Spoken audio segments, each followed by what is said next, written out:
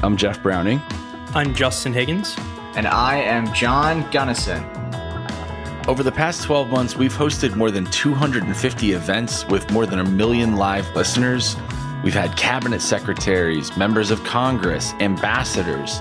We've had some of the biggest names in TV, print, and radio journalism, and hundreds of our audience members have asked these guests questions directly, have brought whatever they want to raise to the forefront. We've had a lot of interesting moments where people who disagree with each other engaged in those disagreements, but still kept it respectful. And if you're listening to this, then you know that we've released about 100 podcasts where we've edited down our favorite conversations with musical breaks. I think this podcast is unique because in these events, we were not the main event. The focus was not really on us. Our goal was to bring the top minds and experts in the world straight to you with no filter, people who really know what they're talking about, leaving space for nuance and respectful disagreement. Normally, we have a full hour with our guests for interviews and audience questions. But today, we're going to do something completely different. The co-founders of the project, Justin Higgins, John Gunnison, and I, Jeff Browning, are going to talk about ourselves, about what we bring to this, what we hope to accomplish, and why we think it's unique.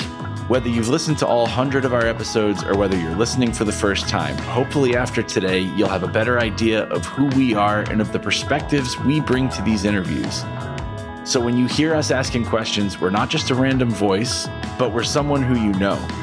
After that, we're going to talk about some of our favorite moments from past episodes, especially for anyone who might be looking at the list and wondering where to start. And then finally, we're going to turn to a conversation about two very important and complex political and policy issues in the news: the recently leaked Supreme Court case on abortion and gun control. This past weekend, there was yet another racially motivated mass shooting in America, this time in Buffalo, New York. But first, I want to ask Justin an honest question. There are literally thousands of political, media, and news podcasts that are out there. Why do you think people should listen to Politics Media 101? Well, if you actually want to understand what is going on inside the halls of Congress, inside the newsrooms that cover the halls of Congress, then you should come to Politics Plus Media 101. If you want to go and get hot takes from celebrities, this probably isn't the podcast for you. So two things make us different than nearly every other form of media out there. First is our experience. We have experience working for Republicans and Democrats. We have experience writing legislation, influencing the media for politicians, and in some instances, actually creating media on itself. The second thing is because we have this wealth of experience, because we take everything very, very seriously, and we focus on policy and we focus on cause and effect, we're able to book the absolute best guests around from the conservative side of things and the progressive side of things, everyone in between. So we bring a unique perspective, and then we explain these issues through hard-hitting interviews with guests from all over the political spectrum. Justin, I kind of want to add a couple things to that too. I mean, you mentioned how we bring guests from across the political spectrum, but I think that we do something even more than that, which is we bring guests actually from all over the world and from different fields and different walks of life. So it's not just Republicans and Democrats. It's also people who are not from the United States. You know, we had a gentleman who was representing the Israeli government on. We're working to bring on the former president of Estonia. And we're also bringing on journalists and experts who come from Lebanon, who come from Iran, who come from all over the world, from the DR Congo.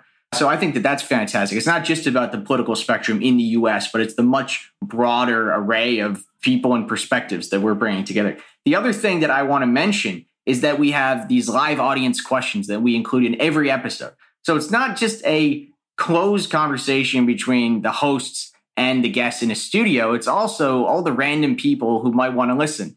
So I'm sure that anyone who's listening to this probably has listened to interviews on Meet the Press or something else and thought, wow, this is the question I wish I could ask if I was there in the room with them. Why isn't someone saying this? But on our show, we allow you to do that. We allow people in the general audience to come on and actually interact with these guests. And anyone who's listening can have a listen to what people with that opportunity asked. So pivoting a little bit then to who's asking the questions. Justin, You and I worked on very opposite ends of the political spectrum in Congress. Can you tell the audience a little bit about your background and the perspectives that you bring to the interviews you do? Yeah, it couldn't be more opposite than the folks that you worked for, Jeff. My boss was the MAGA wing of the GOP in Congress before MAGA existed. I started out as a legislative assistant for Tim Huelskamp. So what the heck is that? That is somebody that analyzes and writes policy. Who is Tim Huelskamp? He was an extreme right-wing member of the House Republican Party when I worked for him. And his goal in life was to make it difficult for President Obama, for Democrats, but also for establishment Republicans in his party. So he ultimately led the successful overthrow of Speaker John Boehner and pushed the House Republican Party to the right. So that was my first experience, and it really colors how I view the current MAGA politics and the House Freedom Caucus and the direction of the GOP. Then from there, so I went and I worked for the RNC on President Trump's 2016 campaign, doing national media stuff for healthcare and veteran affairs and national defense. So my goal there was to influence the media in a way that would turn out right-wing voters. Obviously, that was very difficult. I became disillusioned with President Trump. I became disillusioned with the whole Republican Party response to President Trump. And I ultimately switched parties after the election and became a political appointee for the Democratic governor of Puerto Rico, more moderate guy. But during that experience, I really focused on helping the people of Puerto Rico recover from Hurricane Maria. And in doing so, I was focused on passing pieces of legislation through Congress. I was focused on influencing the media, whether it be creating CNBC shows or getting the governor on Fox and CNN, giving talking points. So that is to say, I bring a combination of policy, media experience, Republican politics, Democrat politics to this podcast. And that's what I try and get to the audience. And John, you also ask a lot of really insightful questions in our interviews, domestic as well as foreign policy.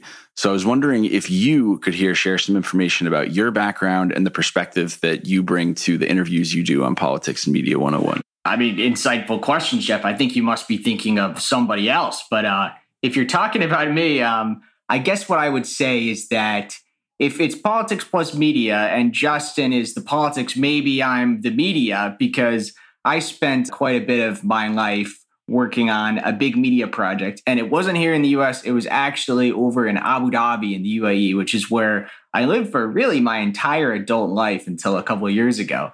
I originally went over to Abu Dhabi with my family, but I went back there after undergrad. I worked on a project where we were trying to work with the Abu Dhabi Crown Prince Court to create an Arabic version of the Discovery Channel. And I mean that very literally, because it wasn't just us making shows that were similar to the Discovery Channel. It was us actually licensing shows from the Discovery Channel and dubbing them into Arabic and airing them on television across the Arabic-speaking world. So while I was working on that, I always wanted to be part of the media, but I've also got this real interest in politics and government and news and current events. And the great thing about the Middle East is that it's called the Middle East for a reason. You're right in the middle of Europe, Asia, and Africa, and you have this incredible opportunity to explore the world. So every year I tried to go to as many countries as I could in Africa and Europe and Asia. There were some years I went to 11, 12 countries, and I tried to learn as much as I possibly could about the world outside the United States while I was over there. I went and got a degree in diplomacy from the French Sorbonne. I've always been kind of pursuing this nexus of politics and media, and that's kind of what I'm hoping to continue doing as this project evolves.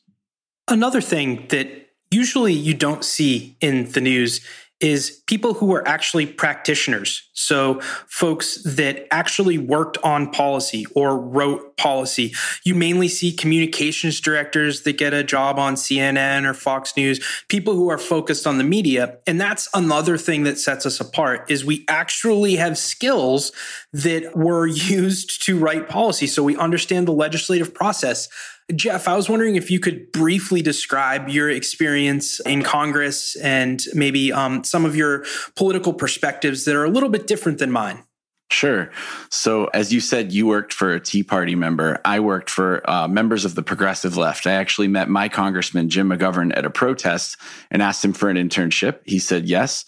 I worked for Congressman McGovern, for Senator Kennedy, for Congressman Barney Frank during the Dodd-Frank Act around 2007, 2008, and then for Congresswoman Eshoo of California and Congresswoman Catherine Clark, who's now the Assistant Speaker of the House. I started out answering phones. So every time people call Congress, I was one of the people on the other end, then worked up and started helping with mail, and then worked up to a legislative assistant role, which, as you mentioned, is the one who's responsible for taking those ideas and pushing them forward into legislation on the floor and in committee. So I was really lucky to work in Congress for about 11 years, to work for just really fascinating members. Even though I worked for members of the progressive left, the joke in my office was that most of my friends were Republicans. And I wish people out there had more of an opportunity to see what it actually does look like when Congress works together, because it does happen from time to time and it can be very impactful. So hopefully that's some of what we bring light to here on Politics and Media 101 as well. You know, it is kind of funny, Jeff, that you mentioned this thing about how Republicans and Democrats in D.C. and on Capitol Hill often are friends with each other, because I think seeing the personal interaction between people from the different camps, it's not something that a lot of people in the general public get the opportunity to do. And that's part of what we're trying to achieve, isn't it? I mean, we have conversations where Justin is speaking to a Democratic member of Congress, or you're speaking to a Republican member of Congress. I mean, we are really showing that interpersonal interaction in a way that's a little bit more comfortable than what you get on, you know, a television talk show, right? And sometimes the members really open up. Because when we have people on, it's very personal. You know, like I think back to the episode we had with George Will. You know, he's this giant of conservative thought. He's a big name that you hear about all over the place. And when he was on talking to us, you know, we could hear the grandfather clock in the background at his house. He was drinking a martini. And we got to speak with him for almost a full hour with some really great audience questions. So I hope that, you know, we can bring that personal angle to it, as well as, you know, really incisive questions based on our background and on that of our audience. Jeff, you're talking about speaking to George Will, and, you know, what a great experience that was. And, you know, it makes me kind of think back on some of the favorite guests that I've had a chance to speak to in the program. And I kind of wanted to ask Justin, what were some of the ones that really stand out for you as we're looking back on this 250 programs that we've hosted? Who do you think are some of your favorite guests that we've had? My favorite guest is going to be Congresswoman Nancy Mace, because we had her on. She's a Republican member of Congress. And we had her on the day after it became public that Kevin McCarthy lied to the New York Times. And there were audio tapes that came out showing that he had in fact lied. And what we got to do was we got to actually have a conversation with her and drill down on why she continues to support him. And sure, she tried to kind of evade it, the first question, but because we have a full hour with these people, we continued to drill down on asking her, why the heck do you still support him? And eventually she gave a really honest answer. And I'm paraphrasing here, you're going to have to go back and listen to the episode for yourselves, folks. But she basically said, I support Kevin McCarthy because he supports me in my primary. And just to be able to actually ask a tough question like that and get an honest answer from a member of Congress, it's unique. And that's what I love about it, John. I think that it's interesting that you highlighted the newsworthy aspect of that conversation, how we got her right as the news that was so relevant to her own position was unfolding, because it reminds me of one of my favorite conversations that we had. And that was one not only where we were reacting to the news in real time, but we were sort of anticipating the news. We were talking to Michael Smerconish, who is a news media personality. He's got a show on CNN. And we were asking him about CNN Plus and CNN's pivot into digital programming. And we were talking about whether this was going to succeed and what challenges it might have. And I think 2 days after that conversation, CNN Plus folded. So the conversation that we were having was not only reacting to events like the Nancy Mace one you referenced, but it was really anticipating events. And I think that in a way, that's an even more rare experience and one that I'm never going to forget. Jeff, what about you? I mean, what are some that stand out to you then? So we've had a couple of really good shows recently on Ukraine. We had Dmitry Alperovich, who was the co-founder of CrowdStrike, who is now starting an institute at Johns Hopkins. we had John Spencer on, who's the urban warfare chair at West Point, and he was able to share some really fascinating perspectives. I learned a lot from that one for sure. The third one I'd bring up would be Congressman Jim Clyburn, who's the number 3 member of the House. You know, having worked there as a staffer and working on committees and other initiatives that he was a part of, being able to actually interview him and ask him questions directly was really cool. I thought he shared a lot of interesting answers with us. Yeah, you know, those Ukraine conversations that we've had have been another one that we've been doing as the news has been unfolding.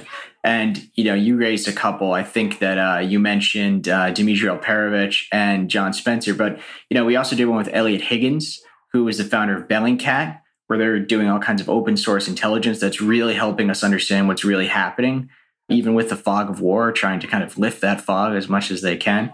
And I think that that was one that really has helped anyone who's listened to it get a better idea of what's really unfolding. And that's really another thing that sets us apart. Is we don't just do these willy-nilly. We just don't host guests and have shows based on the current topic of the week and then move on. We try and give multiple perspectives to the same topic. So for Ukraine, as an example, over the last 2 months or so, we've had over 7 or 8 episodes on almost all the aspects that you can get into, whether it be the impact of Russian propaganda, whether it be the legacy of the USSR, and I could keep going on and naming all of these different examples. But as we continue to host these shows, John, Jeff, and I, we're learning. We're honing our perspectives and we're bringing that to the next episode. So this show is just getting better and better with each, and we are really learning along with the audience. I think that the Ukraine shows have included people from almost every different relevant field, right? We've had members of Congress to talk about Ukraine, one Republican and one Democrat, at least, Sarah Jacobs and Michael Waltz, right? Former Green Beret Republican. Yeah, which is also, brings an entirely new piece of relevant experience. We've had these practitioners, like we were saying, Elliot Higgins, someone who's actually working on the war now. We've had these think tank experts who analyze the war from the position of academic expertise. And we've also had people who are media analysts of the war, someone like Julia Davis, for example. So it's almost every different relevant field of work. We've had all of them on. So yeah, we have brought a real cross-section of expertise. And we also talk to people who have totally different perspectives on what's happening. So I remember the conversation that we had with Stephen Werthon. And he's someone who is now affiliated with the Carnegie Endowment, previously the Quincy Institute. And he's part of what's called the Restrainer Camp. Very left wing. Well, yeah, I mean, it crosses the different kinds of ideological spectrum, but broadly that Restrainer Camp, the group of thinkers on foreign policy in the U.S. who want the U.S. to be more restrained about how they exercise power, right? Some of Stephen's views are very different from mine in the way that he assesses the role of NATO in the war, for example. And, he was suggesting that if the U.S. had tried to put a more straightforward commitment that Ukraine would never be added to NATO, then maybe the war could have been averted, I think was some of the suggestion. And, I very strongly disagree with that for a lot of reasons. And I really enjoyed the opportunity to really hash that out with Stephen. And he made a lot of great points too. So I think that having that kind of exchange of ideas with people you disagree with is something pretty valuable. And I will also remember that one and look back on that one as one of the better ones that we've done. So we had 2 that stuck out to me, and I disagreed with both of them. First was Charles C.W. Cook. John, we got into a spirited debate. It was basically on the health of the GOP, and is there an equivalency between what's going on in the Republican Party and the Democratic Party? And our argument was, no, there's only one insurrection, and there's one party that is trying to whitewash that insurrection, and there just isn't the same dynamics. There isn't the same makeup of the, far left members influencing the Democratic Party. He disagreed. And then the other episode was Anna Kasparian, who's a member of the Young Turks, and she was trying to blame the eventual outcome of the 2022 midterms on President Biden not doing enough.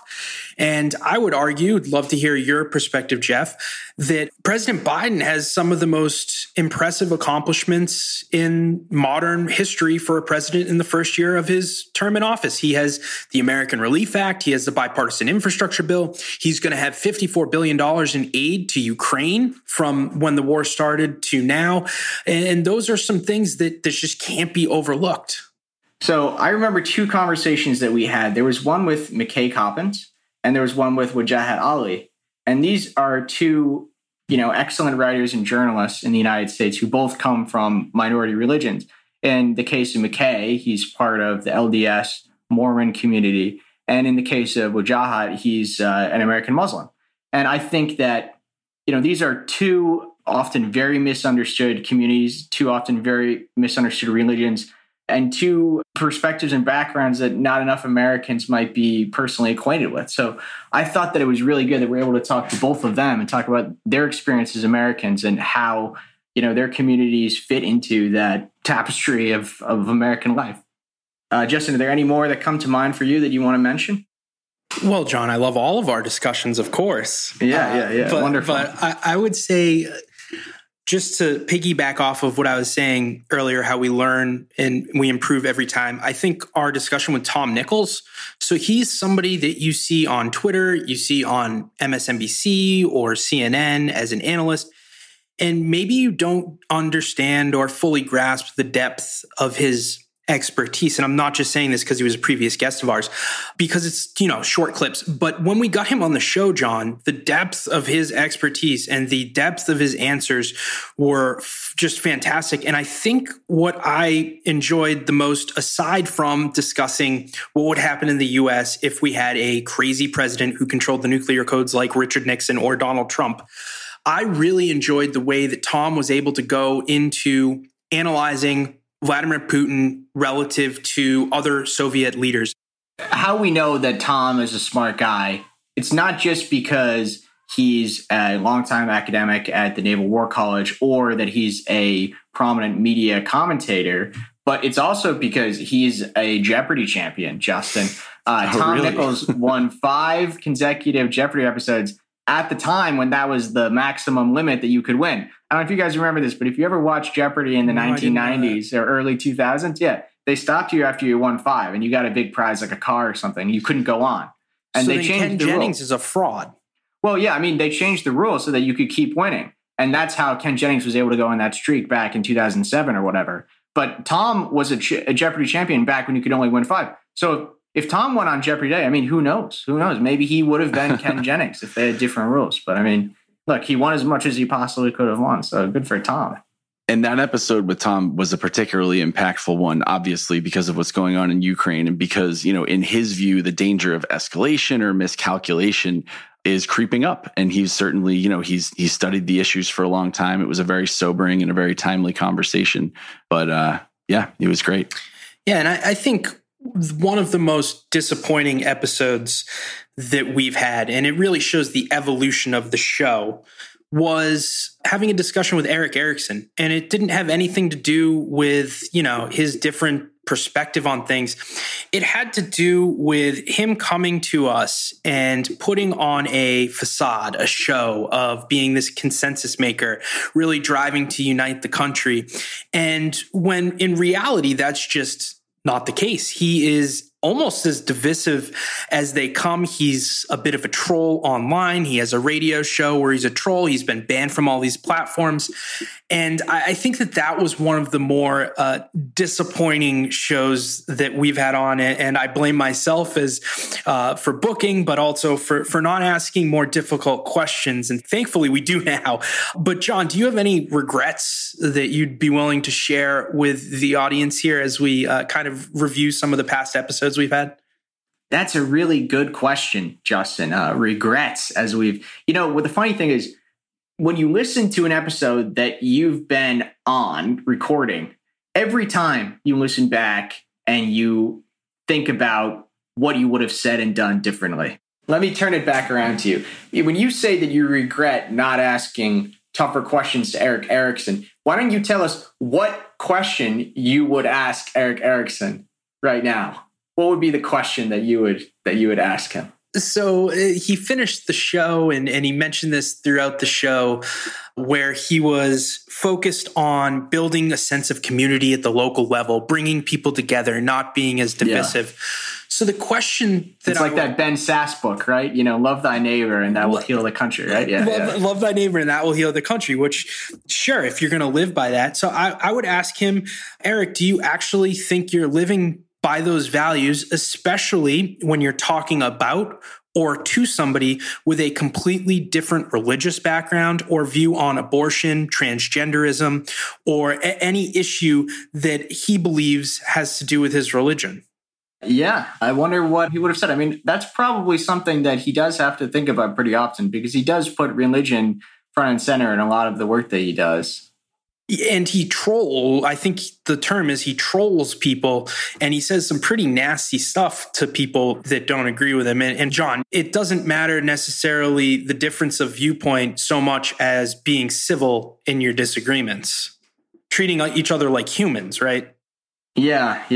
And, it's funny that you mentioned that religious element there, Justin, because we certainly do need to be honest about the role that religion does play in politics and society, not just in the United States, but everywhere. Yeah. But certainly in the United States. For everybody. Yeah, certainly. And that's why, I would say that McKay Coppins and Wajahat Ali are two of my favorite conversations that we've had, because we did talk about how religious minority groups experience life in America. Because one of the news events that's really capturing attention is the leaked Dobbs ruling. The opinion by Samuel Alito, that might be the court's majority opinion, that says that Roe v. Wade and Casey versus Planned Parenthood will be overturned. And there's a lot of speculation about how that might impact American politics. I know that you've got a very well-considered view on this, and I'm interested to hear your assessment there. If I were to boil it down to one issue, John, it's for decades, the pro-life folks had a concrete goal. Their goal was to stack the Supreme Court with their justices so that they can ban abortion. They identified that goal, they worked towards that goal, and boy, did it energize them. It energized votes. On the left, though, most voters on the left didn't really think that losing abortion rights were ever going to be a reality. But because it wasn't as concrete of a threat or opportunity like you saw on the right, my theory of the case is that the left has a lot more room to gain energy, to convert new voters. And then lastly, with abortion on the ballot, I think it directly puts fear of God into gay rights and gay marriage being on the ballot, because there is somewhat of a link constitutionally with the way that the conservatives see these two cases, where now you're going to activate the LGBTQ community to come out and vote. Listen, I was counting in the car, talking with my producer. I've done 15 of these, at least the ones I could count. And we keep having the conversation about Democrats will say guns, Republicans will say mental health, and nothing will change. And I'll probably do another one this year. Family after family. Having nowhere to go with their grief. We'll get into a political conversation later, but is this the way we're supposed to live? Are we destined to just keep doing this city after city? Have we just resigned that this is what we are going to be? I'm gonna give it back to you.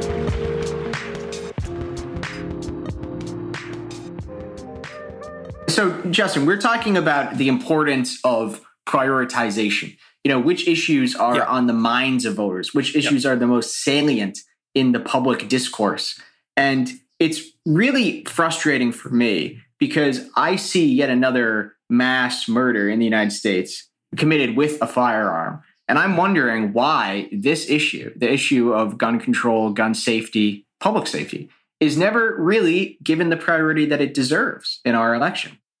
There are huge numbers of Americans on both sides of the issue who prioritize abortion and will vote for a party based almost entirely on their position on abortion, no matter what they might think about all these other topics. But we almost never see that kind of energy around the gun issue.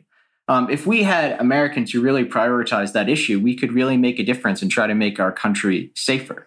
And I think that it's really unfortunate how the courts have affected what's possible in that regard as well.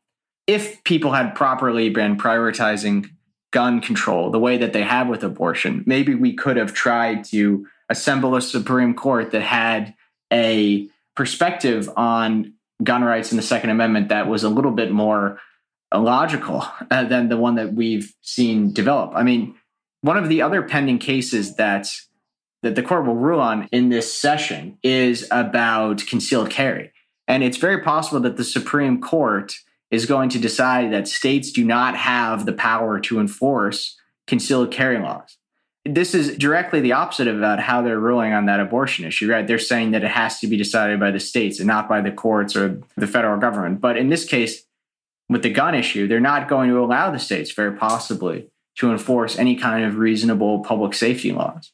It's remarkable. It's so twisted and outside of the realm of how an organized society should operate. Well, John, you're very against guns, and I do just want to pick out one thing you said, and this is the whole crux of my case. I would argue that the right, the March for Life folks, have been prioritizing abortion, have been prioritizing guns. And that's why we're seeing this movement where you're going to get Roe overturned at the Supreme Court, and then you have all these other cases, and they're likely to go against what you want for gun rights. But also, John, why we've seen no movement for federal legislation is because one side of this argument is prioritizing these issues. And I just like to say I can't get into the courts, but I can get into the federal legislation. And this is the really depressing thing. We just had a racist mass murderer kill 10 people in Buffalo, more wounded, disgusting. And this is just one in a long line of not only racist, but just mass murders. We had Dylan Roof. And I will say this.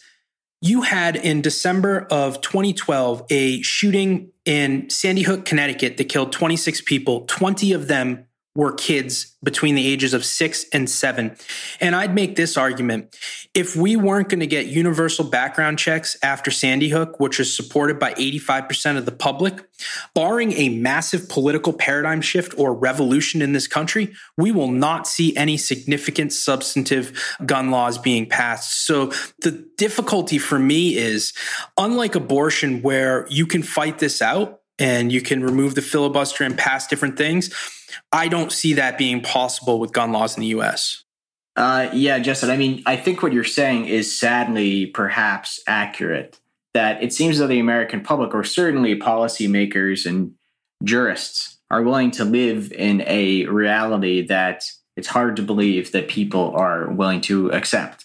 After these instances of mass murder and terrorism, that there isn't an effort to try to reshape our public policy in a way that could prevent or limit the damage of future such incidents. I mean, my uncle was killed in a right-wing terror attack in 2001 in New York City.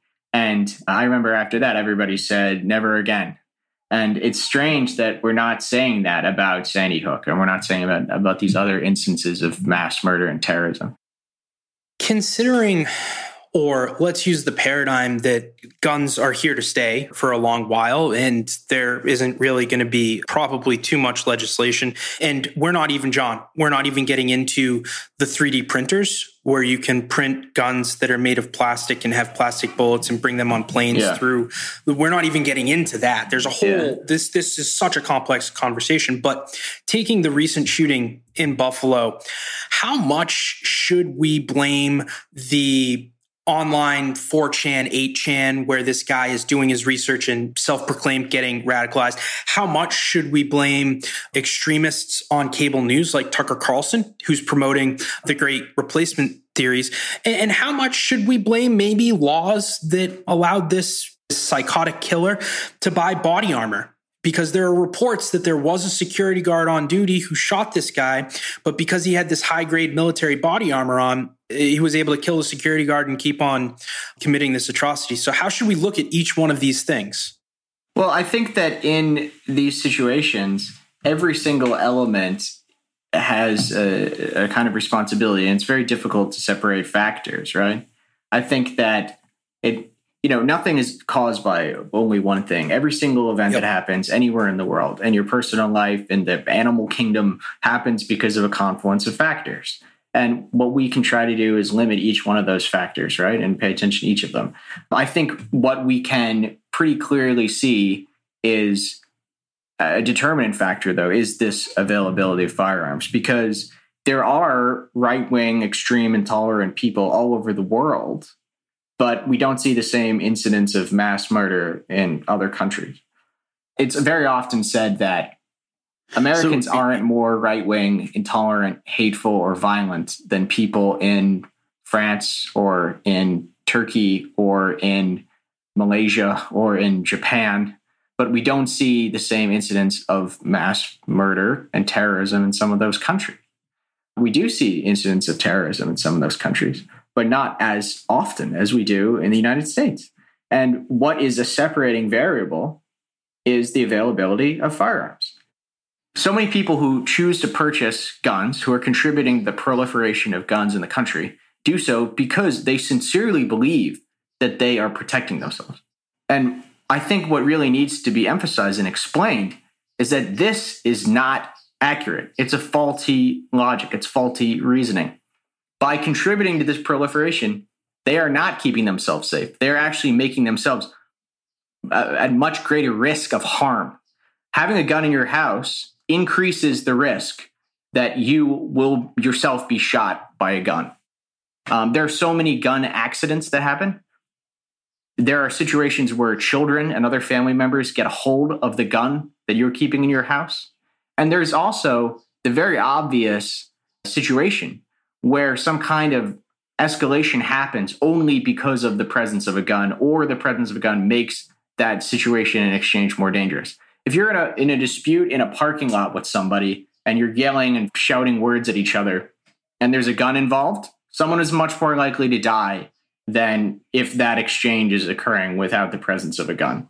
The other thing is that what we should keep in mind when we're especially talking about suicides and domestic violence and personal disputes that can lead to homicides and accidents, advocates of gun proliferation often say, look, the focus on assault weapons is so misplaced.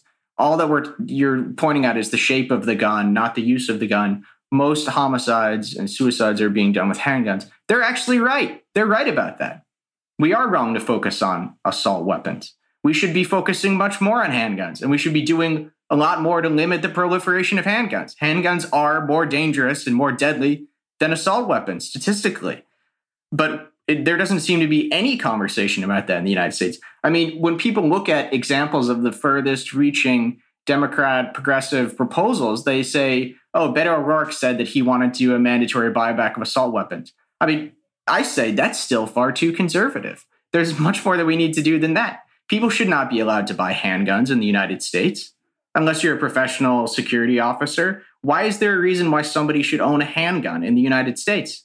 That's where we should start, frankly. It would be much more useful to limit and prevent the sale and proliferation of handguns than it would to prohibit the proliferation and sale of these assault weapons. So I think that the right-wingers are actually correct when they say that our focus on assault weapons is misplaced. They're right. Handguns are more deadly, and we should put much more public policy focus into that. Well, I have a very cynical view here, John. And my view is because it is a political non-starter. Like I was saying, we need to start with social attitudinal change. And we need to convince more and more people that owning a handgun and bringing a handgun in your house is making you, your family, and your neighbors much less safe. So stop doing it. Throw away your guns, give them away to the police, discard them. Stop proliferating to proliferation. I think your position is an interesting policy one, which is we need to go all the way. Half measures avail us nothing. We either go and take these guns away and clean up and make our country safe like the UK is, for example, or we're just, kicking the can down the road. And I would say I don't support the proliferation of guns that we currently see as a society, but I don't support taking away people's guns either, because I think that the social instability that we would have from a policy that ultimately tried to take guns away from Americans would be much more harmful than the proliferation of mass shootings that we're currently seeing. I'd argue that I'd be afraid that our democracy wouldn't survive a policy like that. The Overton window on this topic is so completely out of whack. If we had a law that was prohibiting private ownership of handguns, that would be considered a full measure. I mean, that's still a half measure. That still allows tons of guns to be sold. I mean, if we had any kind of sensible public policy like they do anywhere, we would start by banning handguns, of course. And we're still barely scratching the surface of what might be necessary to prevent continued gun violence. But like you say, it's a political non-starter. The problem but I mean, is the idea that that's considered an overreach or extreme or the furthest full measure. I mean, even that, it just shows that where the proportions of this issue are so wrong, remarkably wrong. So then a question, if the policy imperative is so clear and the impact on people's lives is as clear as you've just laid out, then Justin, given your background in messaging, why do you think there's stasis on this issue? And what, if anything, do you think is possible? First, I vehemently disagree with the policy position that John is advocating. I do so respectfully. I think that in a perfect world, sure, that would prevent mass shootings. But I think that in the ugly world we live in, John's policy is predicated on changing these social attitudes. And I agree that that's a wonderful pie in the sky place to approach it. And this kind of answers your question, Jeff. If we were to have the most success possible, let's say we get 70% of the country to agree that handguns needed to be banned, the 30% that disagrees not only will vehemently disagree, they're the ones with the guns. So when you try and pass this policy, when you try and go in and do gun buybacks or, God forbid, take people's guns from their hands, it is going to be social unrest like I don't think we've seen in a long while. I fear that militias will spring up, that anti-elite establishment rhetoric that has been prevalent the last decade will all be channeled into this. And these folks who own these guns will be legitimately worried about government overreach. I think that could spill into some type of outright conflict in the United States. Okay, so the thing, look, talking about social attitudinal change is not pie in the sky at all. That's the reasonable place that we go when we determine that we're at a dead end on policy solutions. That's where we shift our focus when we give up on any sort of reasonable public policy remedy. That's not pie in the sky. That's the achievable thing. And that's something that can certainly happen. Generationally, there could be a big difference between the way the young people look at this issue and the generations that are on their way out. It's impossible to predict, John. You're right, but I'm going to try and predict. I just think that at the core of what Americans, our self-identity is individualism, is freedom, is in the Constitution. It is the right to gather and peacefully dissent and just push back against our government peacefully. Without but that's the ethos. Murder and violence. Yeah. That's the ethos of the healthy expression of these values. For every healthy expression of a value, you have a more extreme and hardened expression of that value. And I think that a lot of people take what I just mentioned, this individualism and right to push back on your government, in the more extreme direction. And having worked with these people, the Tea Party, the folks that are very conservative and own their guns, I just don't see how we're going to be able to disentangle their view of what it is to be an American with their self-view of being able to be autonomous and have this grave ability and this great firepower away from the policy aspect of things. I think that these people are just not going to change. You're suggesting the cause and effect of this social uprising problem in two different orders then.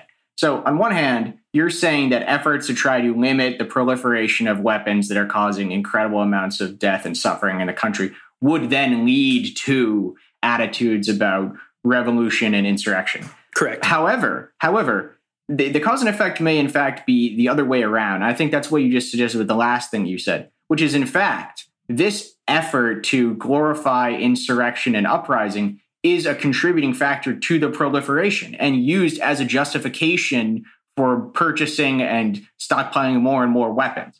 And this is something that really needs to be thought through. I think it's because both. I hear this said a lot as an explanation or justification for the proliferation. People are saying, we need to have guns so that we can respond to potential government overreach. Yep. I hear this. And to me, this is the sickest and most twisted and dangerous of any justification for proliferation that I can think of. People say this, but do not think out what it really means. What does that really mean? It means that people in the United States, general public, believe that it is legitimate response to public policy that they don't like to do what? Take up guns that they've collected and go out and kill police officers, kill members of the American Armed Forces, kill people in positions of public responsibility, like elected representatives of government, like the person who shot Gabby Giffords, like the person who shot Steve Scalise.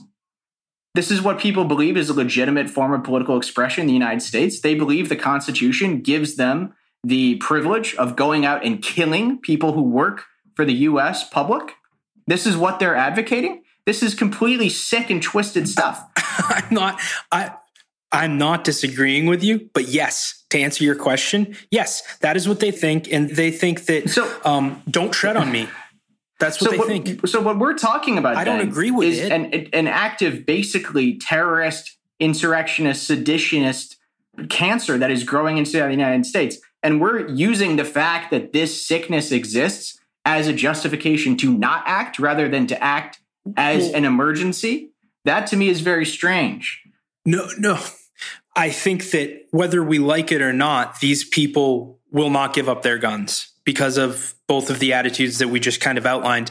And I think so that's that from my perspective. Well, what we need to do is work harder to communicate and educate to the broader American public that by contributing to proliferation, they're putting country at great risk. And by continuing this vigilantist, insurrectionist myth that the Constitution entitles them to go out and murder and assassinate people in positions of public trust, that needs to go away. We need to fight back harder against those kinds of that's sicknesses. Wonderful. Yeah. But these people, and I don't mean, they don't give a shit. Okay.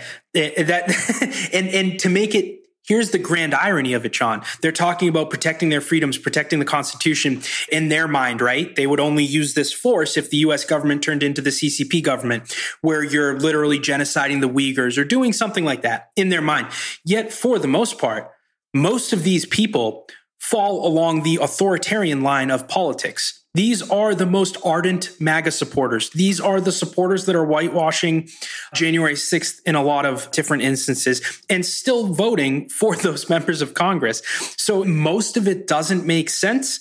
And I think that in this instance, policymaking wise, the cure to the illness, which would be in your instance, removing guns so that we stop mass shootings, is actually a greater disease than the current problem itself, because it will lead to such instability that there's very good potential that our society and government could be gone. Well, here's what needs to be asked then. So those people in the United States who believe that excesses in public policy entitle them to go out and kill people, they need to be asked, where is that line drawn? So what kind of public policy excess entitles them to go out and commit acts of mass murder and terrorism? What is it? Is it a tax increase? Because you do hear a lot of people in these same communities say that they believe the IRS is illegitimate, the Bundy family, the Brown family in New Hampshire. Yeah. So where's the line drawn? What public policy measure would entitle them to go out and murder? Many of these people believe that the election was stolen. So does that give them an entitlement to go out and start assassinating and murdering police officers and members of Congress?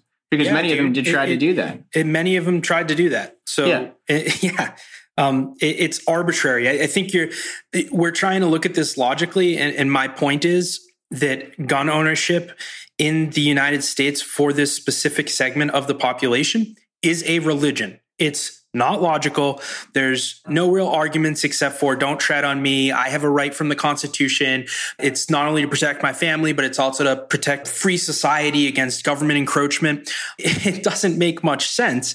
And I think that that's part of what's so frustrating, but we're in this situation that I would argue is no win. And I don't think it's going to change in my lifetime. And I'm 33 years old.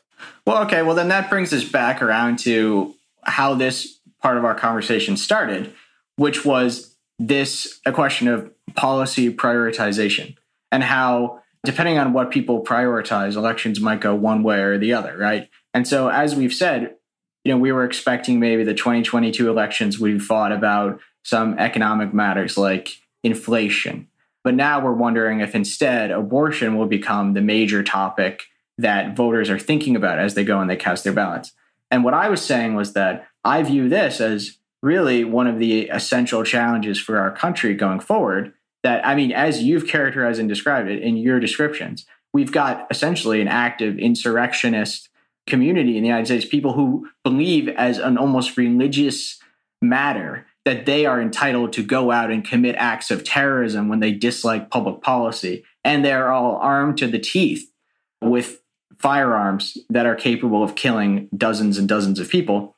Why isn't that issue being prioritized in our public discourse? And that's the problem. Is like I've said, this issue of gun proliferation has never been given the appropriate level of priority in our political discourse that it really deserves.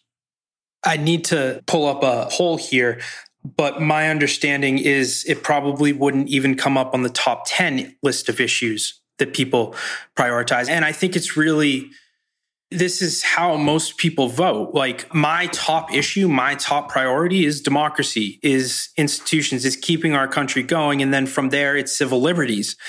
So it's rather abstract in a way, but most people vote, John, on things that affect them directly. So inflation, the economy, national security, abortion is another issue that's coming up. Voting rights, even to a much lesser degree, but there are people that prioritize that.